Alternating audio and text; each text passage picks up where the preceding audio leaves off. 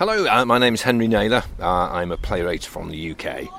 We've seen a number of your plays on in the Fringe. The first one I saw was Angel back in 2017, and then we saw Borders and The Games. Yeah.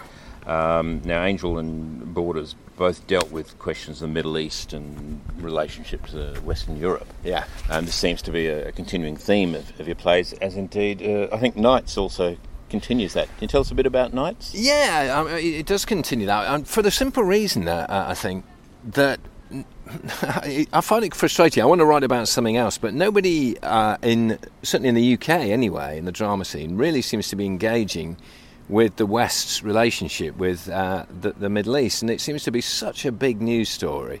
And I don't think the journalists are covering it particularly well. I mean, I think one of the things that happens in the Nights, we talk about how journalists failed to cover what was going on in the Syrian conflict, mainly because, understandably, editors were worried that their journalists were going to get hurt or killed if they were kidnapped by ISIS. So there wasn't a lot of accurate coverage of what was going on out there. So I think as a playwright, I think I have a duty to try and bring those issues into the public domain. So that's why I wrote The Nights. It really talks about what the West did when they occupied Iraq.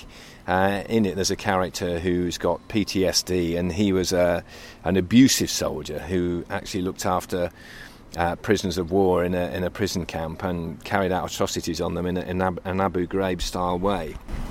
And so he's one character, and the other character is a Western journalist, and she is very, very outspokenly against the return of jihadi brides because one of her friends was executed by ISIS. So it deals with themes of revenge, it deals with what is the West? Are we a liberal democracy who believes in its system of justice, or are we becoming repressive and brutal like we've seen in Abu Ghraib? And in the case of Britain, actually, our Home Secretary refused to let jihadi brides come back to the UK and has been denying them citizenship. We've had a similar problem in Australia. Yeah, is that right? It does seem to be a bit of a global theme, and I think it troubles me because if the West is going to, in inverted commas, win this war on terror, I think we have to stay true to our values, because really what initiated it was bin Laden saying, trying to undermine those values. And if we undermine them ourselves by abandoning the rule of justice and the rule of law that we've established over centuries, by denying people their human rights, then we're handing the fundamentalist victory. It seems a common theme to many of these plays is the individual up against the state or, yes, the large government groups and stuff. Very much. And you've gotten typically individuals who are willing to fight for what they believe in. Yes. I think that one of the problems, of the news coverage of the war on terror is we see what big groups of people do, and sometimes it's very hard as an individual to identify with them. I think it's much better to try and understand a group of people by dealing with an individual story. So, like, for instance, when I did the play Angel, which is a story about the Kurdish freedom fighters' battle against ISIS in the north of Syria, that was very much dealing with showing the conflict through one person's eyes on the ground, and I think that's more effective than sort of saying a big statistic like, I don't know, 1 million people are fighting in the north. That doesn't mean anything to me. If I can care about a character, one individual there, then maybe I'll care about them all much more. And that's what I'm trying to do with my work, is try and provide a gateway for people to understand the issues, I think. Most of your plays seem to have a focus on strong women. Now, was this a specific inspiration? Was there someone who inspired you to write about this, or is it just the opportunity to use good talent? I've got a lot of strong women in my life. I mean, and I think also when I first started writing plays, I was very keen not to put myself in the plays, because I think as an actor I'm okay, but I can only really act myself. And so to stop myself from being tempted to act in one of my own plays, I deliberately wrote parts of people that I couldn't possibly play. And so that's why I've written a lot of parts of women. Also, I think, though, just the way, the theatre industry is still very sexist in the UK. I can get some of the best actors in London to do my pieces because there aren't enough good parts of women. And there are a lot of brilliant actresses out there who are desperate for a big meaty part to get their teeth into. and there aren't the parts available still now. And so if I write parts of women, I can get a higher quality of performer, I think. Yeah, I certainly thought the actress in The Angel was just stunningly brilliant. Oh, yeah, Vita, yeah. Yes. Yeah. Russian-born and English trained or something, was it? Yes, you are. Russian-German, and she was an absolutely phenomenal performer, and she's doing very well at the moment. I think she's getting various parts on TV and things at home, but she had a real intensity about her, and sort of, she's somebody that sort of, like, when she was upset, you would see the tears flow, and you would see sort of her, when she got really impassioned, things like her sinuses would go out of control, and sort of like she produced loads of snot, and a phenomenal performer. Just has a gripping intensity, and in many ways, I've worked with her many times, and she's so powerful on stage. She's often better suited for doing monologues because, like, there's a danger that she can be so powerful. It's difficult for other actors to live with her.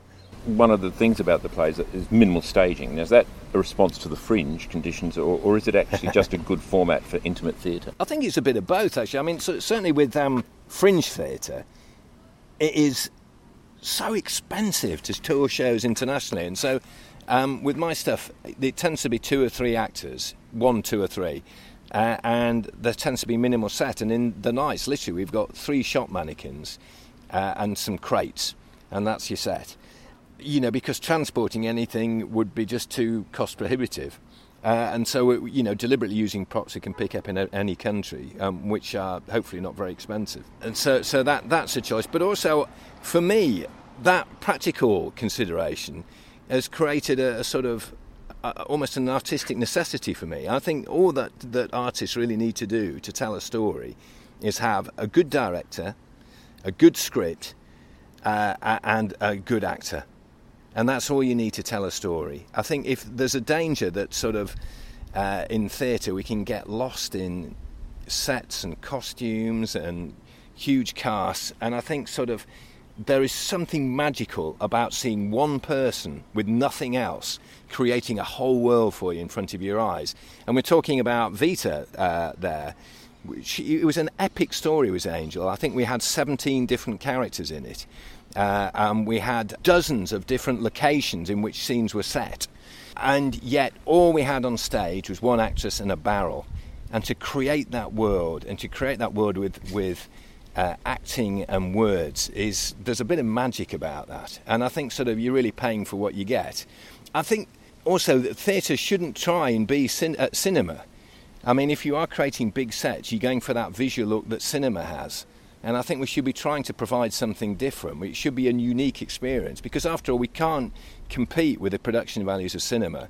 So what we can compete with is that direct personal contact with a member of the audience, and we can compete by art, basically, by creating pictures with words and by these incredibly visceral performances. I mean, you can, when Vita, and in this case we've got Nick and Aoife, who are both phenomenal actors in the nights. They're really going for it. You can see the sweat coming off them. You can see, spittle flying when they're shouting. And it's a magical experience. And I think that's what we should be striving for in theatre. I noticed a strong use of monologues. Have any of them been produced as radio dramas? Do you know, Nick, who's in the Nights, is an incredible voiceover artist. And he's done, I think he's done 60 audio books, and some really famous ones. I'm sure if your listeners in Australia have been listening for audiobooks from England, you will have come across his voice. He does Sherlock Holmes, he does a lot of the works of Dickens. He's a phenomenal actor. And he came up to me and he said, look, this is a radio play as well as a theatre show. He said, because you are creating images with the words, and you don't need the sets.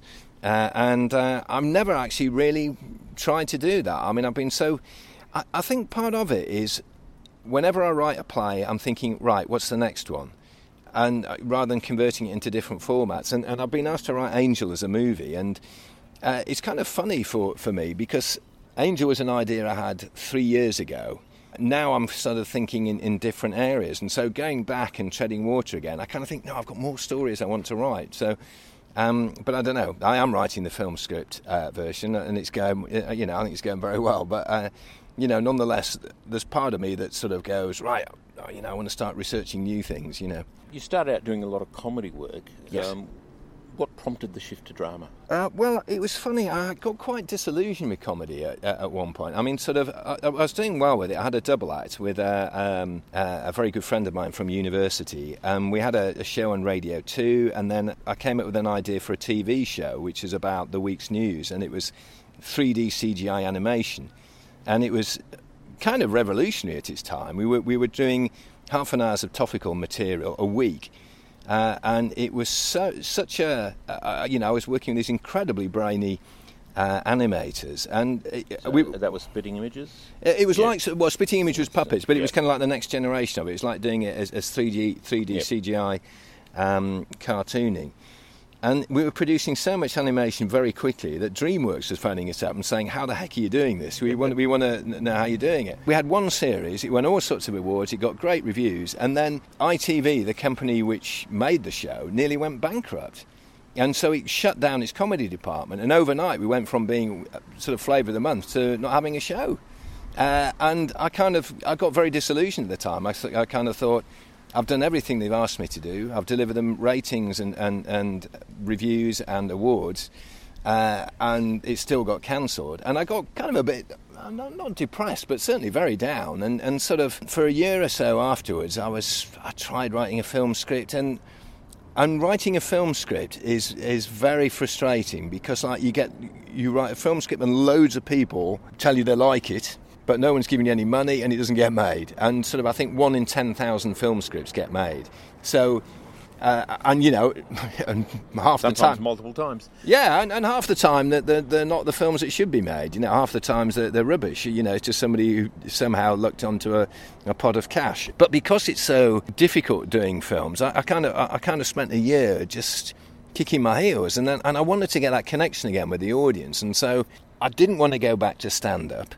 Because the problem with stand-up for me is that it's all about individual lines, and I kind of got more. I got more excited about seeing how characters and how people develop, and I got interested in stories and narrative arcs. And stand-up, but of necessity, is a bit anarchic. You want to be able to change your structure very quickly in case you get heckled. If somebody shouts something in the audience, you might have to drop a piece of material, jump 5 pages in your script, and use material which will shut them up. And so it's almost anti-structure is stand-up, whereas the process of telling stories is what I was getting interested in. And so, the film route was very difficult to get anything going. And I kind of wanted to prove to myself I could still do it. So I started doing plays. And the weird thing was, I suddenly realised I was at home. This is what I did. And it took me very long in my career to find out. I've been doing okay, with my stand-up and doing with my TV stuff. I've been doing well. I'd had shows on all the sort of media platforms. But it was just when it just flowed when I started writing plays, and I kind of knew how to do it. Whereas writing comedy, for me anyway, was a struggle and a battle.